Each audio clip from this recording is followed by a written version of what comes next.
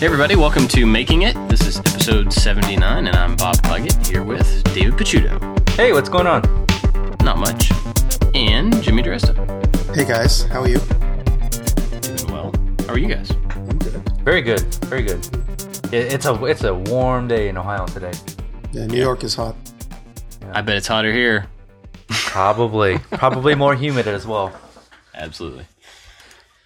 So I just put out just minutes ago my latest vlog, which is all about what I learned at VidCon, which was a crazy, amazing experience. I won't go into detail since I think we talked about that last week. And then I am still working on the book. It's really that's my main focus for the rest of the month. But also working on another video that's coming out. Should be out by the time you hear this. It's a where are they now? All my projects from over a year ago, how they're holding up, what I've changed about them, what I would change about them if I were going to make them again, and a couple things I had to do some maintenance on. Like my coffee station, it's been wet and dried so much from washing it off that the Baltic birch plywood started to crack, and so I fixed all that. And just kind of showing, my coffee table has not collapsed on itself, even though there are so many haters on the brazen aluminum video. The aluminum welding one? Yeah, we use the coffee table as a footstool, a footrest, and we use it every day, and it's still holding up just fine. Yeah, but you can't put a car on it. Oh, I know, right? Stupid me. So that's what I'm working on. Cool. I'm just getting more and more pieces of the kindergarten out of the way, thankfully. It's turned out to be a much bigger project than I anticipated. It's simple work. It's just a matter of like squeezing it into just doing everything else that I do. And last night I got 4 Snapchats ready to release. One of them is already released where I'm working on my old truck. And I'll see how that goes because I have these sitting on my phone and I know that when I make them I get really good compliments, in real time.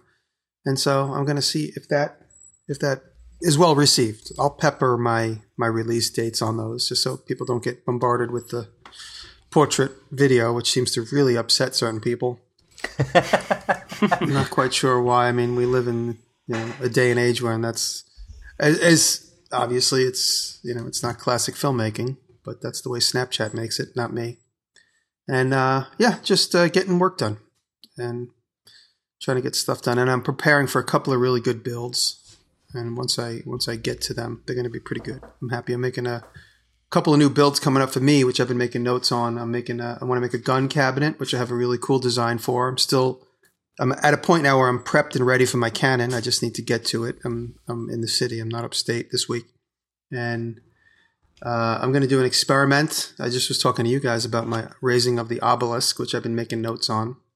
I have a theory on how the obelisk was raised, so that's a video that I'm going to do. And I mentioned to you guys, but that was in fact going to be the very first video I ever did on YouTube. I started a YouTube account to illustrate that point. And I put up a couple of little videos here and there, and I had like 5 views. So I was like, no one's going to care about my obelisk thing. But now I have a good platform and a good audience, and I think people would be interested to see that. And that might get me actually some recognition if I do have an original new theory.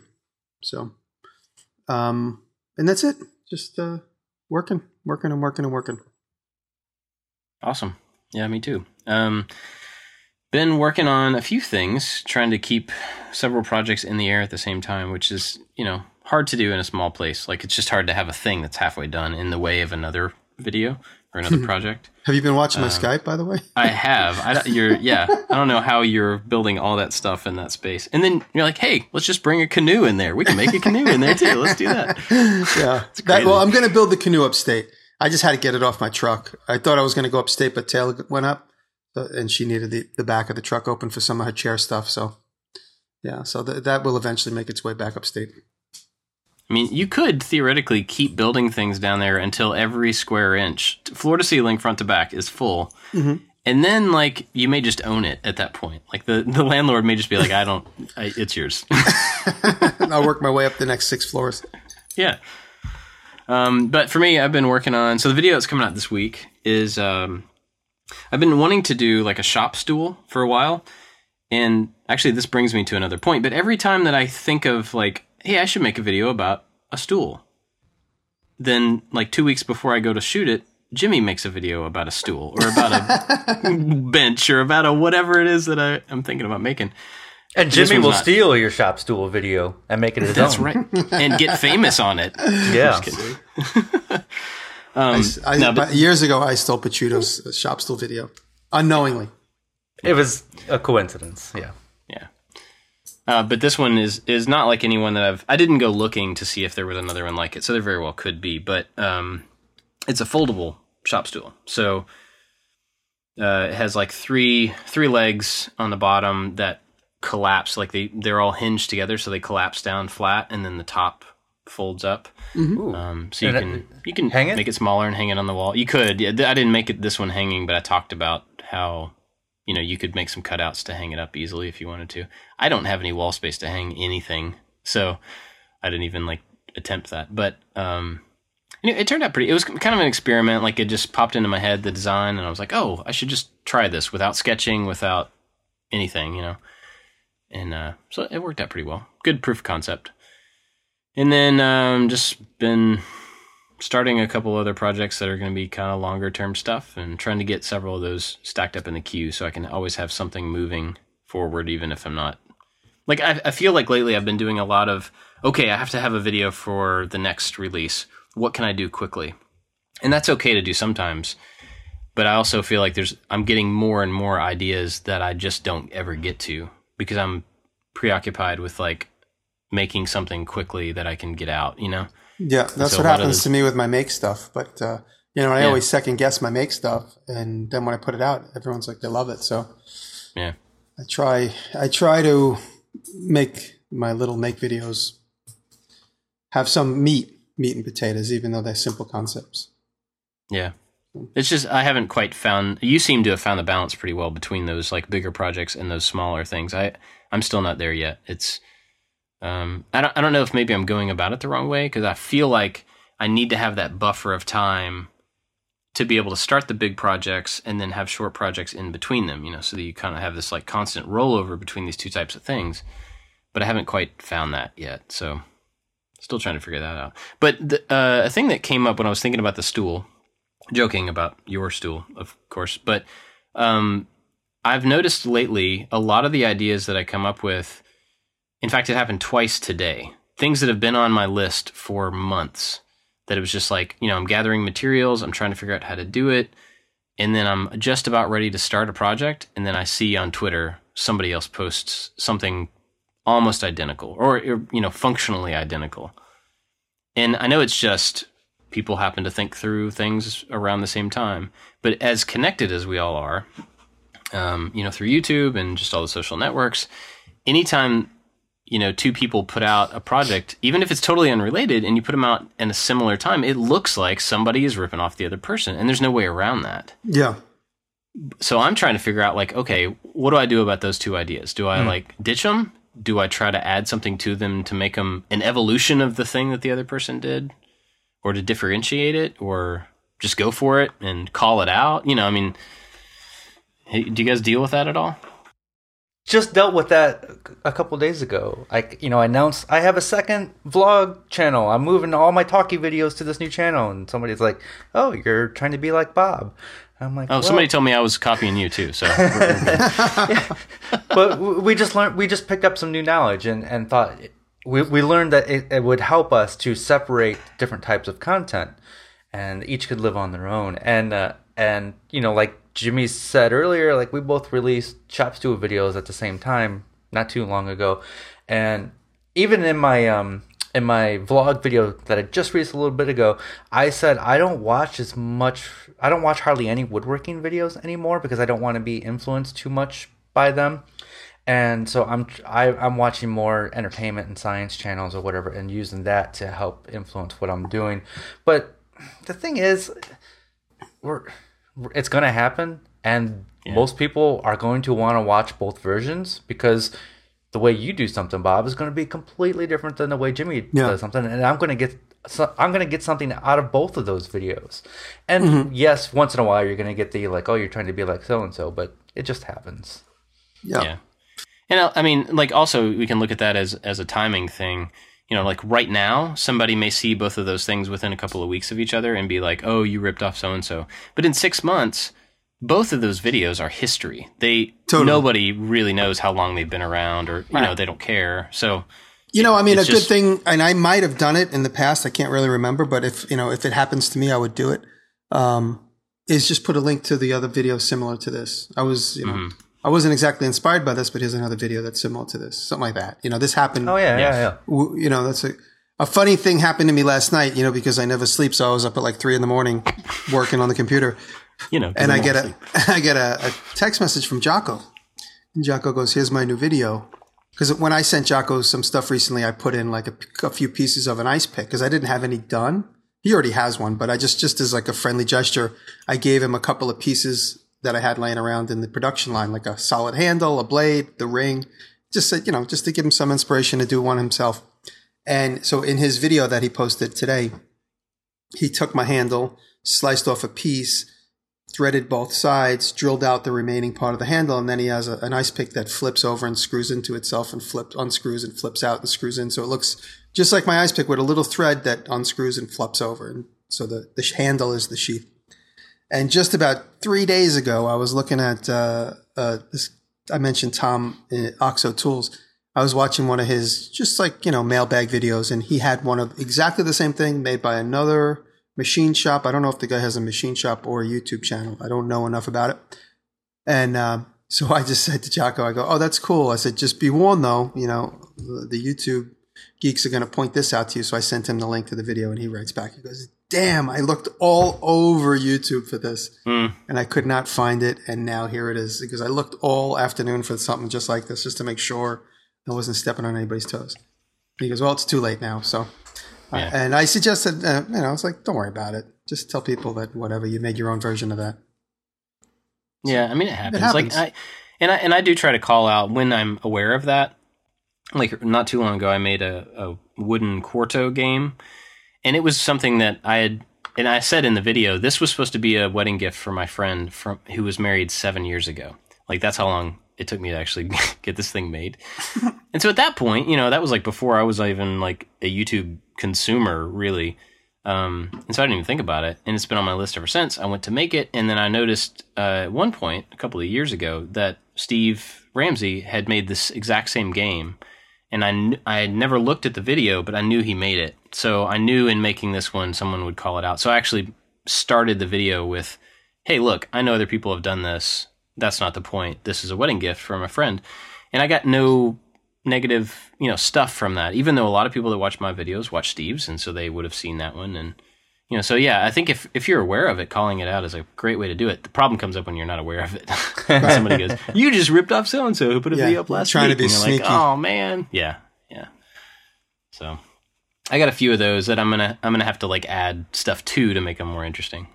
I'd like to talk about something real quick. So I got an email the other day, and I'm not going to call out the person that sent me the email, but basically he said this other person made this strap, and I'm not even going to say what the strap is for, but it's outside of woodworking, but it made this leather strap that will do two things at once.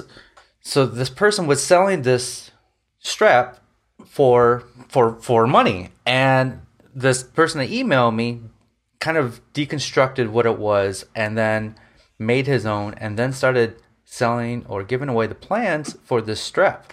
And the owner of the strap said, hey, that's mine. I'm going to threaten legal action unless you take it down. And the guy's like, he sends me an email, and I was kind of weirded out by it, but he's like, if I had a bigger YouTube channel, if I had a big enough audience, I think I could get away with doing this.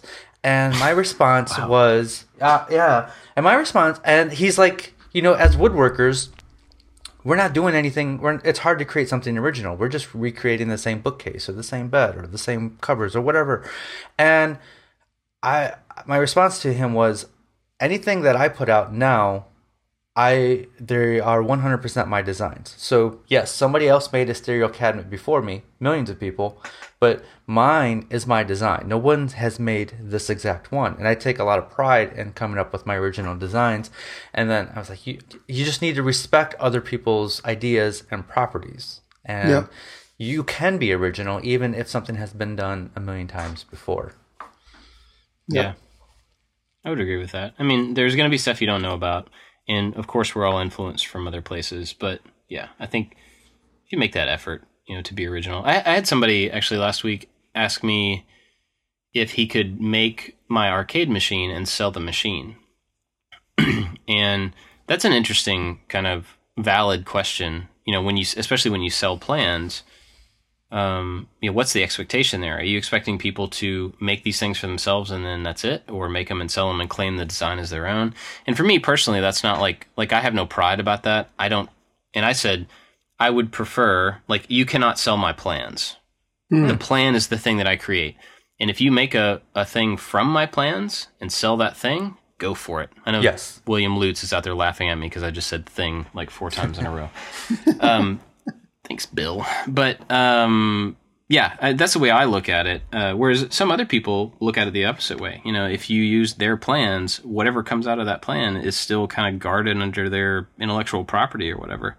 Mm-hmm. And that's for everybody to decide, I guess. But anyway, I respected the fact that this guy was asking, can I make stuff from your plans and sell them to make some extra money?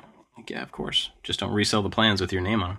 Yes, yeah. I say the same thing. I'm like, these are my designs, these are my boxes or whatever. You are free to make them and sell them at craft shows, and I encourage you to do so.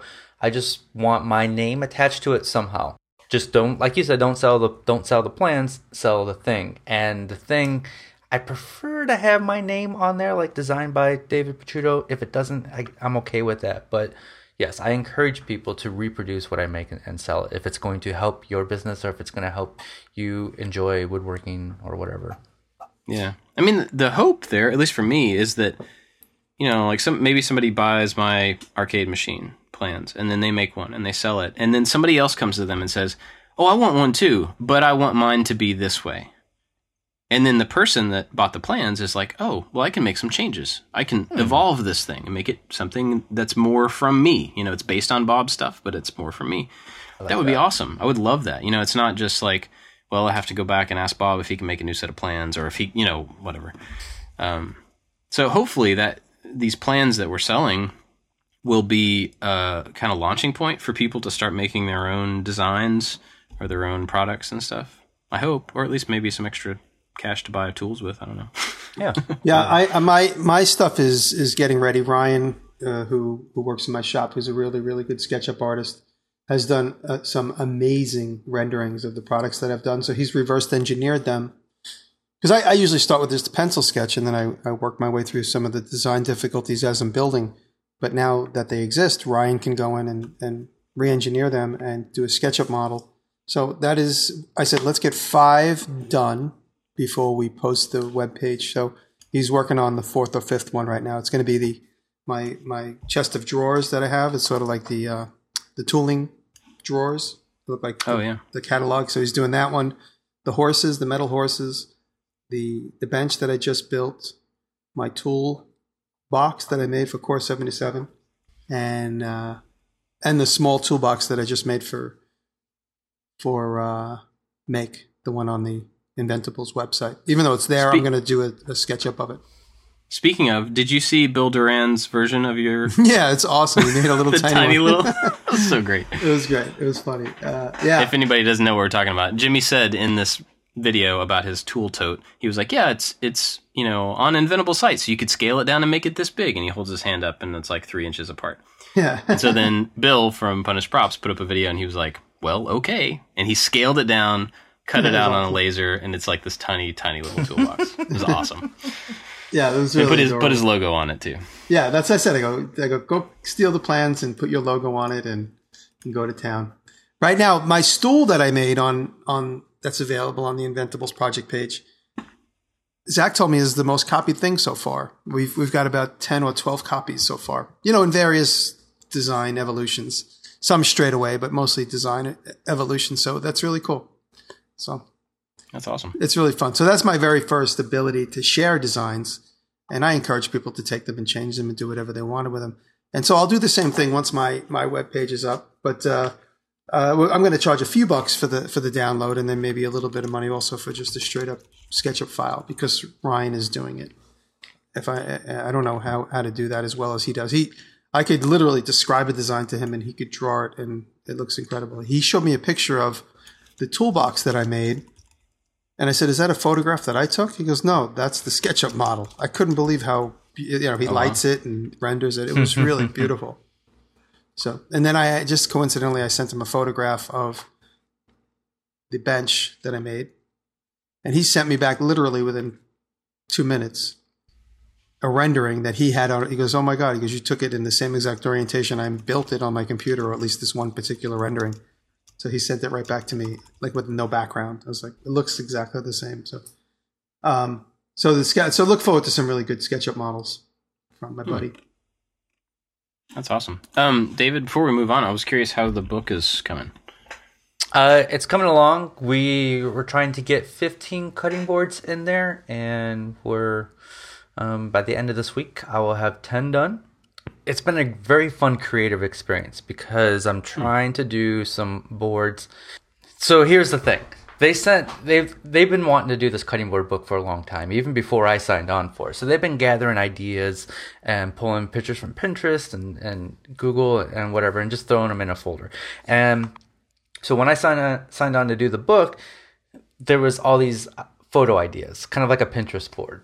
And there's a couple of them that I wish I had not seen the photos, because it was so hard for me to redesign it into my own without taking in that influence. So there's one that has like, it's a cutting board made out of bamboo, and then there's 4 spots for ramekins in there that they fit in the cutting board. So as you're chopping vegetables, you can separate the vegetables into the 4 little ramekins. And all I could picture was the photo that they already had in there, and I just could not get it out of my mind. And so it was a little hard to get outside that box. Jimmy, you have a thought? What is a ramekin? What is a ramekin? It's just it's a dragon. It's a type of dragon. No, come on, David. We can play with this. Yeah, so it's a cutting board with 4 little dragons. No, it's just a tiny little dish, just a little custard dish type thing.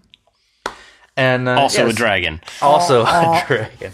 Wait, it's a custard dish on the cutting board? So imagine a tiny it fits in the cutting board. So the little dragons that fit inside the cutting board.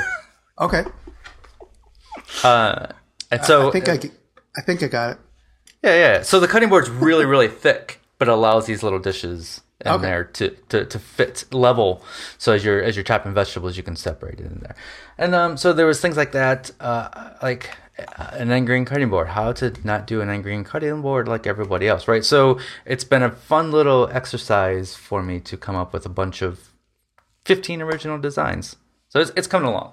And I can't wait for it to be done because I want to go back to my normal schedule. Yeah, I bet. Cool. Well, that's cool. I was just curious how it was moving along. Yeah. Because I know you got a deadline on it. So. I do, end of the month. All right, so I just a few minutes ago asked Twitter for questions. And we've gotten a few come in here, and they are still coming in. This one, it might be different for all of us. I'm curious about this. So this is from Geek Builders, from Sean. And he says, what do you do to still keep a private life? Are you ever worried about exposing too much? I know Jimmy's answer. What, I don't care? No, yeah. No, it's funny. I was in my shop yesterday, and I turned around, and there was this young man from Israel. And he goes, hi. I go, oh, hey, what's up? How you doing? He just hung out. He was in my Snapchat yesterday. He taught me how to say some words in Israeli, or in Hebrew, rather. Yeah, no, it's a fine line. Somebody sent me a picture of my driveway the other day upstate. So for a second, I was like, is that weird? I don't know how people find out where my house is upstate. I think what has happened, somebody somewhere before I was famous, on YouTube, before I was YouTube famous, somebody at my house posted like the actual address of my house. So now everyone's going to know I shouldn't be talking about this. But so they posted the actual address, like, where are you? And so when it pops up, when people are at my house, it pops up as an option. So some people have tagged that in Instagram pictures. I think that's how some people know where I'm from. But gotcha. That being said, my fans, knock wood, so far have all been nothing but, extension of my circle of friends. And like, I meet people and yeah, go ahead. speaking of your upstate house, and we can cut this out if you want to, but Kelly found your upstate house. Creepy. I know, it's real creepy. When we discovered that it was on Airbnb, Kelly was able to locate it and find it because she was curious. I was curious, and so we were able to go through that. Yeah, it's on Airbnb, and it's not under my name. I don't want to say whose name it's under. It might be obvious, but it's not under my name because I didn't want anything to do with it. I was like, I have too many things to do. Managing strangers in my house is not one of the things I want to do. So my significant other handles everything, and she does an amazing job at it. She grew up in a real estate family, so she is very savvy when it comes to negotiating contracts and stuff like that. So I let Taylor handle all of that. But opening up Taylor, speaking of Taylor, opening her up into more of my life on opening up online, that is, like, for instance, including her in some of the Snapchats and having fun with her with the chickens. She enjoys it. I mean, she's a little shy. She doesn't really like to talk much about things on camera. But she's enjoying it, and, she knows it helps her popularity as far as her design career goes. And so I have loads of fans want to see her YouTube channel begin, which is something we keep talking about. And she just has her own vision of what she wants, and until she's able to get there, she's kind of just holding off. But anyway, it's a hard line. I mean, it's a fine line, I should say. It's hard to maintain so much privacy, and anybody that meets me knows how open I am about anything. I really don't have any secrets. I mean, there's nothing I really hold back, but there's anything, my life is what it is. There's nothing that's so secretive that's interesting. You know what I mean? If I ran for public office, nobody would find anything wrong with my past. You would I've never been arrested. I have no DWIs. I've never been into any fishy business. So it's I guess I'm honest to the point where I have nothing to worry about. The knife trolls might have something to say about that. No, I'll just stab them when I see them in person.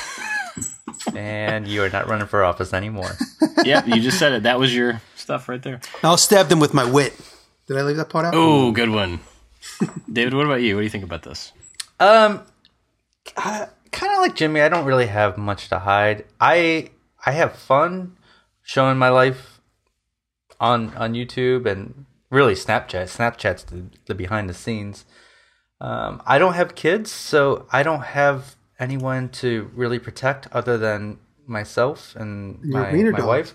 And my wiener dog, oh, he's so adorable. Kelly doesn't really enjoy being in the snaps too often. So there's so many snaps that get deleted that don't actually make it up there because she's like, let me look at it. Nope. Taylor does the same thing. She's like, delete that or I'm going to take your phone. I get that a lot. But it's not like I'm super crazy. I'm not Brad Pitt famous. And, I don't have, we just have an ordinary old house on an ordinary road. We're not really protecting an estate, I guess. I don't know. Yeah. Yeah, well, I mean, it's interesting that you guys both said, you don't have anything to hide, because I wouldn't even have thought about that question in regards to that. I wouldn't be worried about somebody digging into me and finding something about me that I was ashamed of or anything. But I think the protection of just personal space and personal interest is a bigger concern for me, mostly because of the kids, and I kind of went back and forth when I started making videos about well, do I want to completely keep them out of the videos for safety's sake or for just some unknown thing? Maybe they will hate that when they're older, whatever. And I kind of boiled down to I want my videos to be as authentic as they can be. And part of that, and especially now that I have a second channel, part of that means that I show part of my life. My kids are my life, right? And I'm not gonna systematically cut out a huge portion of my life. I'm not gonna just add it for the sake of adding kids to get views or anything like that. But I'm also not gonna completely shield, a big part of my life from what goes into my videos. So, but as far as keeping things secret, I mean, I would like to think that I make an effort to keep my home safe and stuff, but in the time that we live in, somebody can find you if they want to find you. That's the unfortunate truth. Do you have anybody visit? I mean, because my people come to my workshop all the time, and if I leave the gate open, people will just wander in. And No, I've never had anybody show up at my house. I've had people ask if they can come, just tour the shop and stuff. And my response is always like, it's in my home. I'm just not comfortable with a stranger showing up at my home. Like if you want to meet for coffee, yeah, let's do it. But I'm not going to like invite someone that I don't know to my home. Right. Now I've met people through this and become friends with people, and they've come to my house, which is an entirely different thing.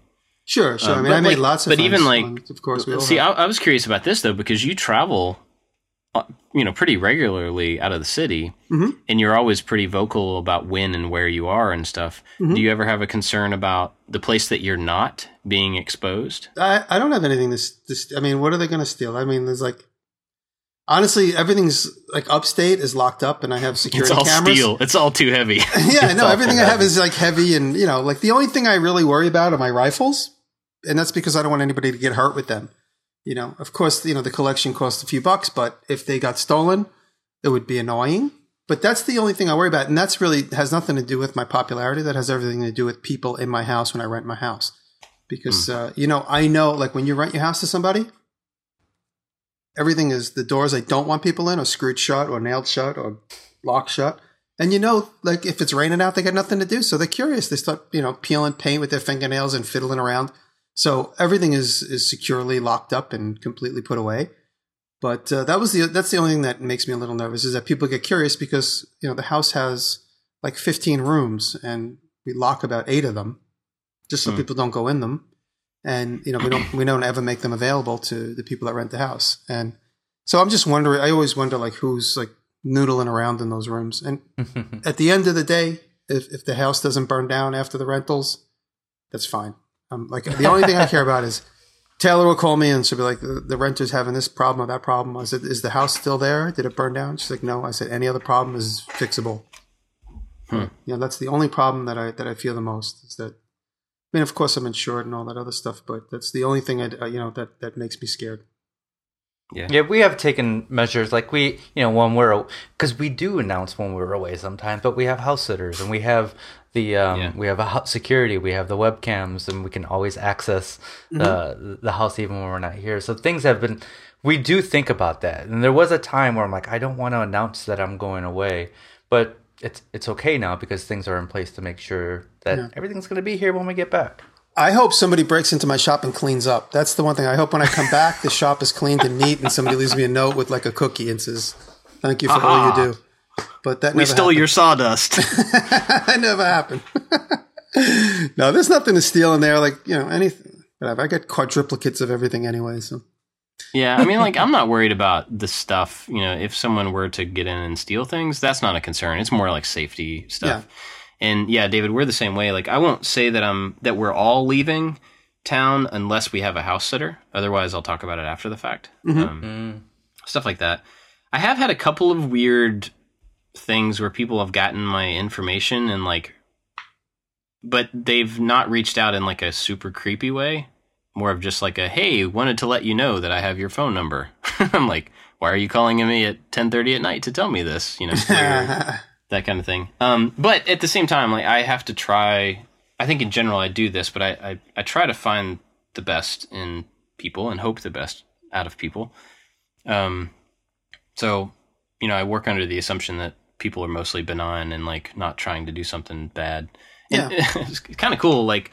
A couple days ago, this has never happened before, but a couple days ago I was at Home Depot and went in, bought a bunch of stuff, came back out, put it in the truck, got in, and under my windshield was a sticker, like a bumper sticker. And on the back of the bumper sticker said, "Hey Bob, I like to make stuff too. Thanks for all the inspiration, something, something." Oh, that's sweet.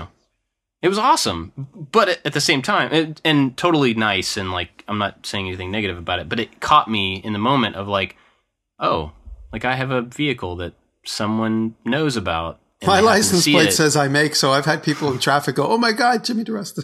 Oh yeah, I bet.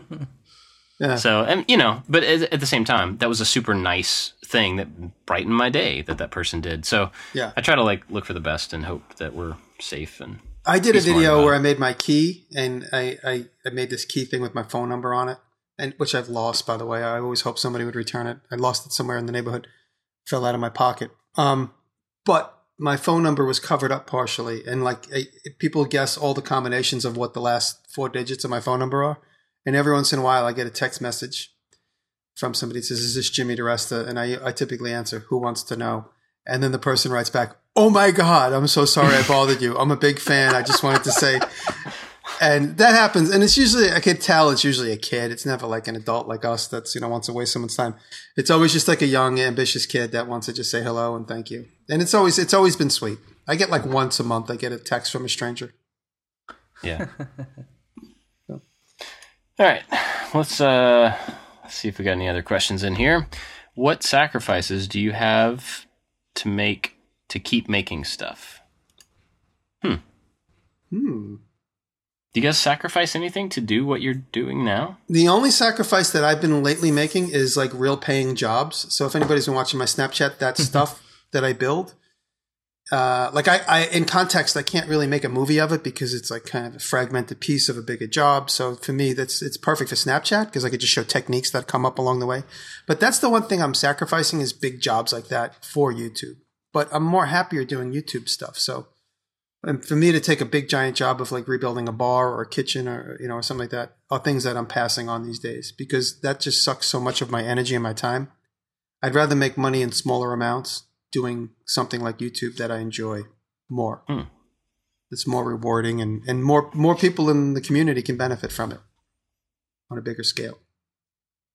So that's really the only thing I've been sacrificing lately is just like I'm passing on bigger jobs. In fact, I just took a job this morning, which is a total build-in, because it is going to be a clean and easy job, and the woman is really super nice, and it'll make a good video. So, David, do you have to sacrifice anything to do what you're doing now? I suppose I'm sacrificing a steady paycheck every 2 weeks that I used to get, and it's hard to predict how much money I'm going to have. Like we want to buy a house sometime in the future, but that's kind of hard right now because how much I make is different, hugely different each month. So I don't know. I think I do miss the steady paycheck, but for the most part, I love what I do. So I sacrifice a little bit of freedom because I work nonstop, but that term work is different for me now than it used to be. Where I have fun nonstop, and I don't have much time. Party. Yeah, I don't have much time to not have fun anymore. Does that make any sense? Yeah. Yeah, I would say kind of the same thing. Like I guess the sacrifice is that you have to do like stuff that you didn't have to do when you were working for somebody else. Like there was this administrative level above you that like handled your taxes and your all that garbage, and now you have to take some of your time to do that stuff instead. But yeah, I mean, I think it's probably different. Like this question would be really different for someone who has a full-time job or and making is like their hobby or their side hustle or their, so that they're actually giving up time with family or giving up time, sleep or work time or whatever to do this stuff on the side. For us, we've all settled into like, this is what we do as the day job now. So it's, it's probably a little different. But yeah, a steady paycheck would be kind of cool, but it's not cool enough like? To. Yeah, what's that like? Yeah, Jimmy's never experienced that. You know what my steady paycheck is now? Is my AdSense check. That's my steady paycheck. Honestly. But I do love the fact that I don't know how much I'm going to make next month or next quarter or next year. I kind of enjoy the like everything could fall apart or come together. It's not knowing what the future has in store for me is exciting to me.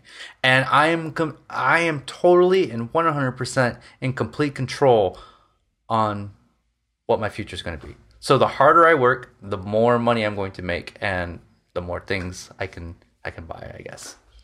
I mean, maybe it's having kids. But yeah, I'm sure that's a huge difference between you and I. Yeah. To be a single income home that's really unsteady, and then to have kids that I'm not worried about providing for them over the next few months. Like it's cool. We're good. But how things change long term and how, will the growth be steady? Will the support be there long term and stuff like that? I mean, it's not a worry, and I don't spend time thinking about it. Instead, I put that energy into like progress. But there is a certain amount of just unknown there that doesn't just affect me. It affects, potentially generations, which I know sounds hokey to say, but how my kids grow up and the things that they learn and how they're provided for impact how they're going to do that for their kids. And that's not something I think about a whole lot, but it is like a real thing. So, there's a little bit of worry there. But I think also part of that teaching them through what I do is showing them about hard work, showing them about persistence, showing them about like dealing with whatever changes, if I were to have an accident and be like, disabled in some way, like, okay, well, what does the rest of our life look like now? How can I change my goal and my plan to still be able to do what I want to do and provide for the family, stuff like that, So anyway, let's see. Have you guys had any come in? Yeah. So Sean Graham asks, what's your favorite tool and what would you improve on it? And I think my favorite tool in the shop, because my favorite tool is the computer. I just love drawing and doing things on the computer. But my favorite tool in the shop is the bandsaw. And if there's one thing I could improve on it, it would be, and this has to be possible. We have to have the technology to do this, where you just put on a blade and then it automatically tensions itself and it automatically centers itself on the wheels, and then you just go. Right? If we can put a man on the moon, if we can make an app where you have to go around the country and look for Pokemon, we can make a bandsaw that you can easily change a blade quickly and it sets it up for you. Yeah. I think that's a great idea, and I think it's totally possible. Because, I saw something this week which I'd never heard of, and I don't even remember the name of it. Key Spot, is that the name of it? Where there's like these places that'll keep your key on file. It's like this new high-tech thing. Monse, my new assistant, showed it to me, where you walk into a store. It's like a kiosk or a spot or like a hard shell spot. And you stick your key in this machine, and it doesn't care what the ridges are. They don't look at it and look on the board and see what kind of. You stick it in, and it scans the teeth electronically, and then it spits one out of the bottom. And the best thing about it for me is I can go in there with my star key and just stick this key into the slot like a regular key, and it scans it. As opposed to every time I bring my star key to a key guy, he's like, I can't fit it in my machine. But the most amazing thing is they'll scan it and they'll keep it on file. So if you lose your keys and you're in the middle of nowhere, you go to the store, you type in your special code, and they give you a set of your keys made fresh. Wow. So if they can do that, they can do that to the bandsaw. That's the point I'm making. Just when you think you've seen it all, some guy basically creates witchcraft around the key business. Well, it totally makes sense. Just a couple weeks ago, I was in LA visiting a friend, and we accidentally got locked out of his apartment, and we had to call and wait for his landlord. And meanwhile, I had to catch a plane that day, and I'm like, oh, I need to get my bags. Like that would have been a perfect time for that service. Yeah, I forget what it's called, but we could search it for the show notes. But as far as I suppose the bandsaw again is my favorite tool, of course. And I've talked to the guys at SawStop. I was like, "Are you guys making a bandsaw that stops the way?" And to me, it seemed like a logical thing. So I don't think I'm giving away any secrets here. To make a bandsaw that has an automatic stopping capabilities, and he said it's definitely a consideration. And then I think that could be a brake that gets reset. It doesn't seem like the type of brake that needs to be, like jam all up the way a table saw's got so much more kinetic energy. I've heard from SawStop that they would love to make a brake on all the tools, like a router. A router can be crazy dangerous, right? Sure. But when you stop something that has so much force, it's where the energy has to go somewhere, right? Yeah. And so it's like a table saw is really heavy, so it can absorb some of that. Like a router and mounted in a router table, that would probably flip the whole table around. So it's where to put that energy. Right. So. That's interesting. I don't know about my favorite tool. I think the bandsaw is becoming one of my favorite tools because it's just so versatile. I would love to figure out a way to have a bandsaw that had a much wider clearance. So you could put like a big crosscut sled on a bandsaw, and that's probably just a space and steel thing. But as far as like the blade, I'd never thought about this before. But okay, tell me why this wouldn't work. I'm sure there's a reason. You guys have more experience with them. Tell me why this wouldn't work. Instead of if the wheels, instead of having a curve front to back like they do, an even curve, what if they had a lip on the back side that was raised up, and the back of the blade sat against that lip? And then you change, the orientation of the wheel to get it aligned, but it's still sitting back against something. That actually exists. That's how metal cutting bandsaws work. Because when you put so much pressure on a metal cutting bandsaw, you're cutting through metal, you'll force it right off of the wheel. But metal cutting bandsaws have no rubber on them because it's full of oil. So it's metal against metal. So the blade literally rides on a metal wheel with a little raised back on the back of the spinning wheel. So that when you put pressure on the blade will track off center, but it'll bounce against that, the back guard you're talking about. So why wouldn't you do that for a wood bandsaw? I think the main reason probably being is that if the metal is running against metal, if it's running against a soft metal like brass or aluminum, it'll just chew it up eventually. And if it's running against a hardened steel, like it's protected with a rubber wheel, it might start to deteriorate the blade.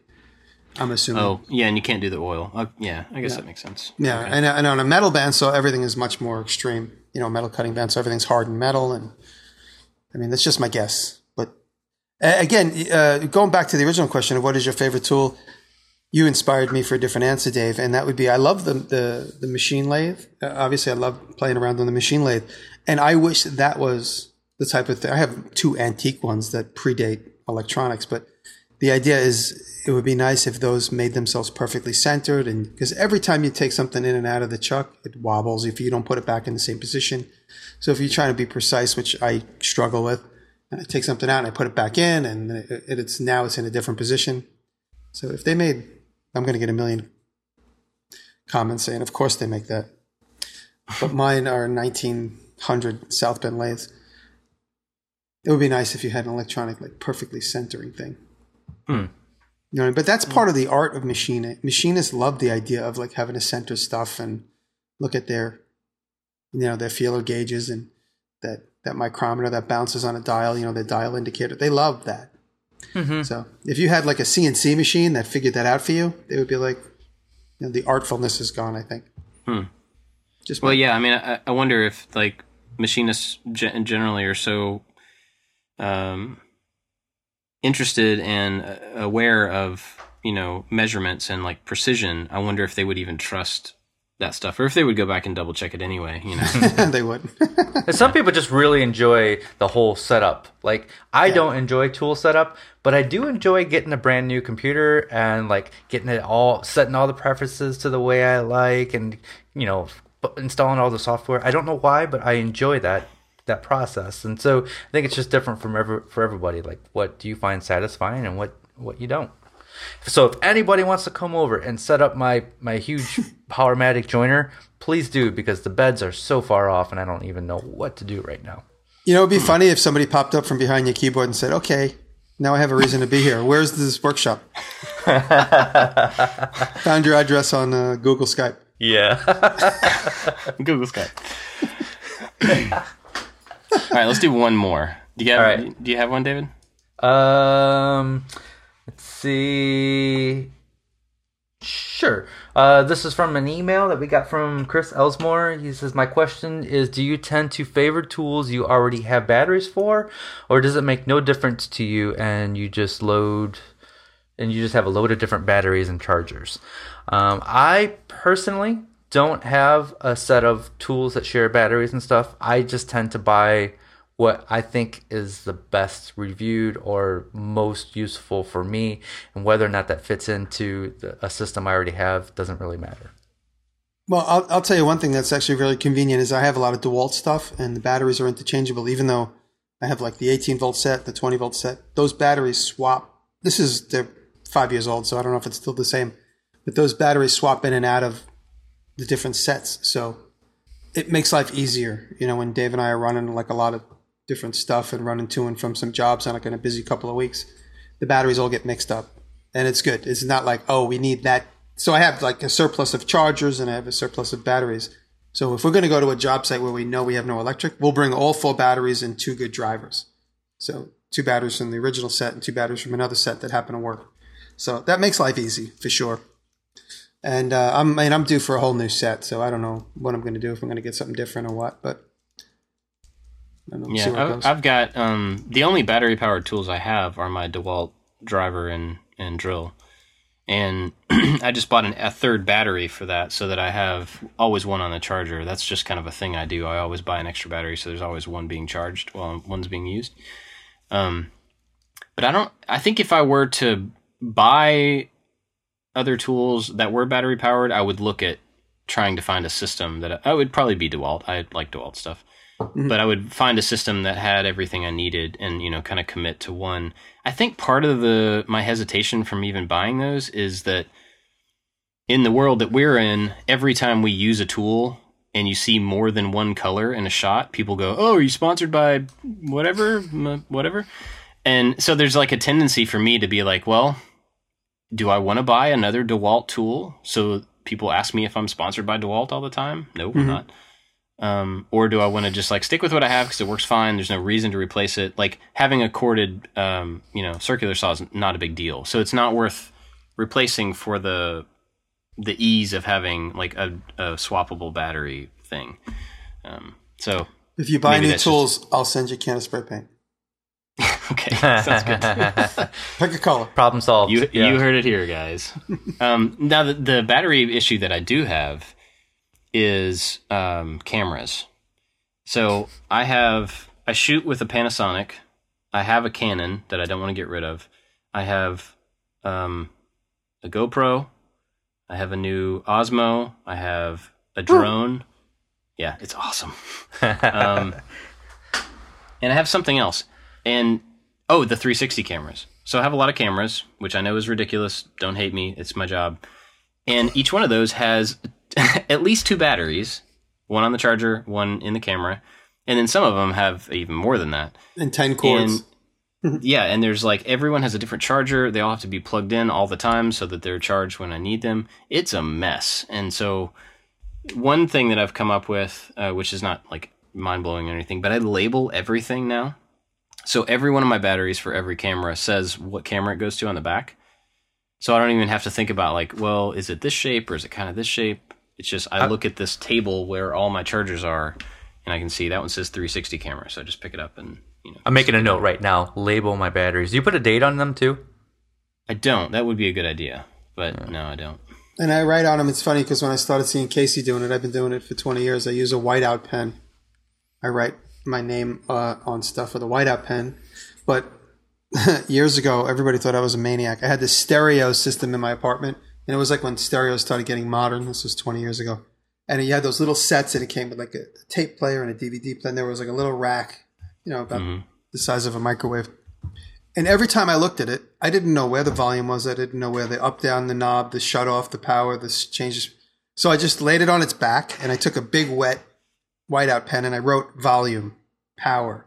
Those are the 2 most important things. Tape, auxiliary. And I rewrote it over it in big white letters. And everybody would come in my apartment and they go, "What is wrong with you? What a grandpa thing to do." You wrote all over that stereo system with a whiteout pen. I'm like, yeah, doesn't it look great? That's funny. But that's what I do too. I write on batteries. Like one thing I do is, I'm going to show you guys a funny picture right now. I have 3. Oh gosh. I have 3 GoPro sessions, 1, 2, and 3. And I write on them with a paint marker so that I know which one is the one I'm using. So that later on when I go and I open my kit up and I want to download, I can't remember which one I use. So I got to attach, I put each chip in the computer till I find the one I use. But if I remember, okay, I was on camera 1 all day long. That's the one I remember to grab. And you can use those numbers. I drew an arrow on mine on the sides pointing up. Right. Because it's square, so in the dark, or if you can't see the button, you can't tell which direction. So, yeah, I did a whiteout pen to do, but you could, use the letter the same way. Yeah. Or the number, same way. And I did write it in that orientation for that reason. Cool. All right. We got a bunch of questions, so we'll save those for next time. What have you guys been watching So, or listening to? as I mentioned earlier, I don't watch a lot of woodworking videos anymore, but I do have this one, not woodworking, but it's I want to get into sewing. We've talked about this before, and I have discovered this channel by Arthur Porter. And this guy is obviously an expert at sewing, and it's really good, and I've learned a ton. My big question that I had before buying a sewing machine is I want to do leather. What do I need to know before buying a machine? And this guy has answered that question. Basically, most sewing machines can sew leather, but they're just not going to last very long because leather is really tough. And you want an industrial one, which I can't afford. So I'm going to get a higher end consumer one, and then if it breaks, I'll just get another one. But I don't see myself sewing like every week, so I should be okay for a very long time. And I don't know. His name is Arthur Porter. There'll be a link in the show notes. Scour Craigslist for a good Juki or a good old Singer industrial. So sometimes you get them for free because people kid wants to learn how to do fashion stuff, and then they get into some other job, and it sits around the parents' house, and they want to get rid of the thing and just give it away for free. So you want an industrial machine, which is becomes an albatross to someone that doesn't sew. They just want it out. So I see them all the time upstate. And even if a sewing machine is very old, it could still be very, very, very good. So they're all worth taking a look at. The first sewing machine I learned on was a Singer that I got off Craigslist when Craigslist kind of first started. And the only reason I don't have it still is because when I went to California to do a TV show with my brother, I left it there in his garage, and then I told him to give it to a friend that was there. But it was a great machine.